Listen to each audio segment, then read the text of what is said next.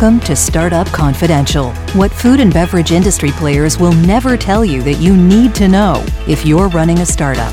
Let's do this. Welcome to episode 62, the fascinating and infuriating case of Bright Farms. Hey, did you miss the news earlier this year too? One of Bright Farms' late-stage investors, Cox Enterprises, yes, the cable company, recently absorbed its target after a blistering series of ag tech investment rounds in the past 4 years, like to the tune of $215 million in total investment. Why does an emerging brand, folks, that has raised 10x more than its current trailing revenue exit in this way to a strategic operating in a totally unrelated industry? I really don't know. My guess is that they see it as a safe, ultra long-term investment, regardless of its current small scale. I don't know, perhaps a way to counterbalance declining profits in the cable fiber industry? Gulp. Here's the public story of Bright Farms. For those of you in CPG not tracking the clean tech, agri-tech crossover. FYI, I have never worked with these folks, so I'm relying on public information. Paul Lightfoot and Ted Kaplow founded Bright Farms in 2010 as a hydroponic greenhouse platform for growing popular American produce varietals closer to grocery stores at reasonable prices.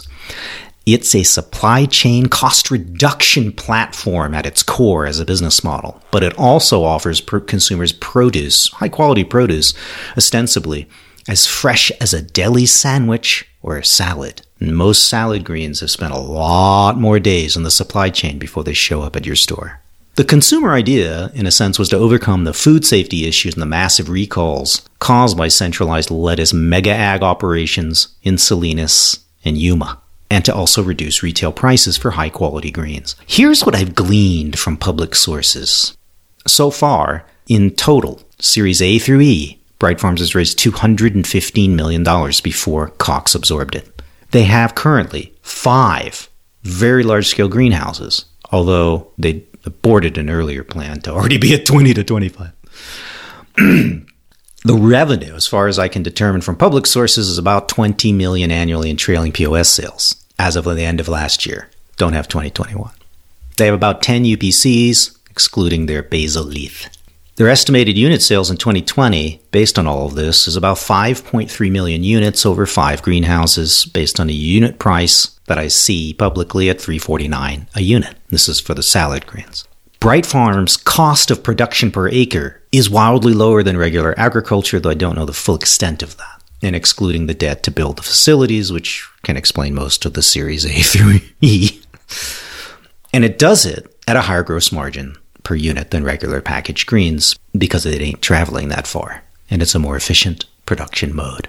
The maximum number of units that a Bright Farms greenhouse apparently can produce is about 4 million little buckets of salad greens.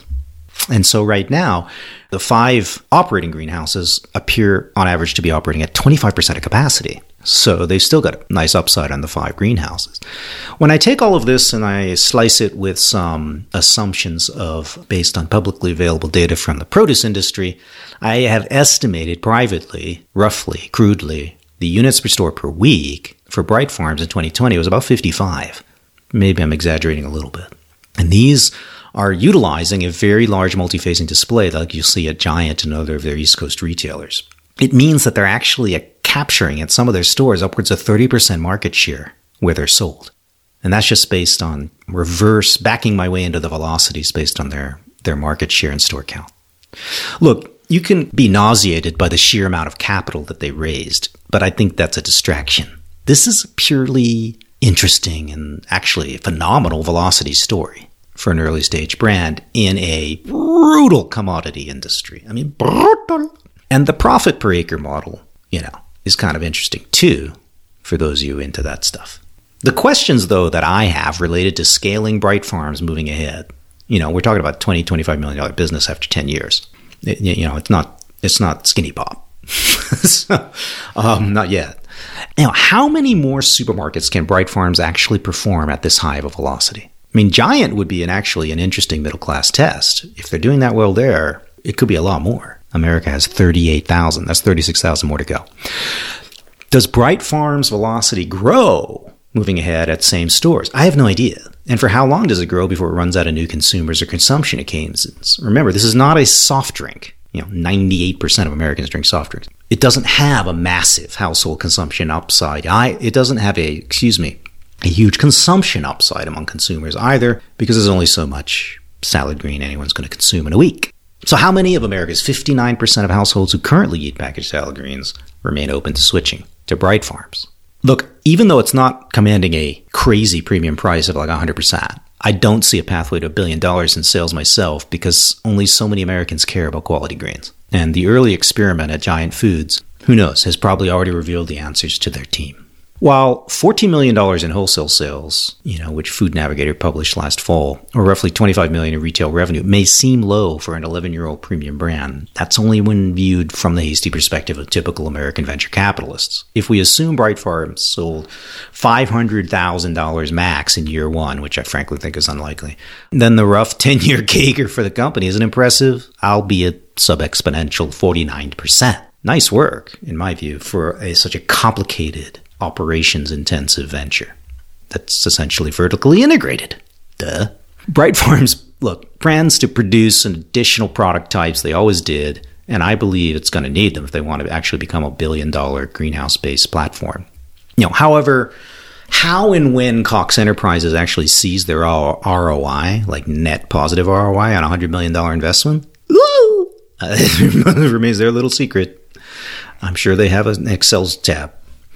I suspect their absorption actually has a lot to do with the fact that they, of all people, the largest investor, realized there's going to be no private equity or strategic acquirer interested in this anytime soon. And that Taylor Farms was not chomping at the bit, it appears. And so in 10 more years, folks, given this kind of private double-digit growth cover, Bright Farms might actually surprise us all and announce that it's a $500 million trailing sales business. And then we'll suddenly rediscover it. Bright Farms slowed down their original scaling process. They were going to blitz out tons of greenhouses and go honky-honk crazy crew, just like you would expect a Silicon Valley kind of venture to do in CPG.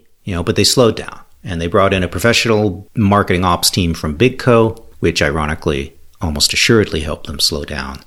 But in this case, in a good way, because they finally began approaching things like a CPG brand should, not like a Silicon Valley blitz-scaling operation.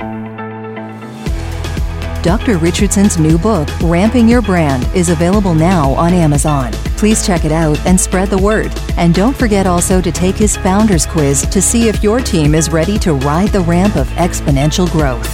You can download the quiz at rampingyourbrand.com anytime. And feel free to share your scores with Dr. Richardson anytime at james@premiumgrowthsolutions.com.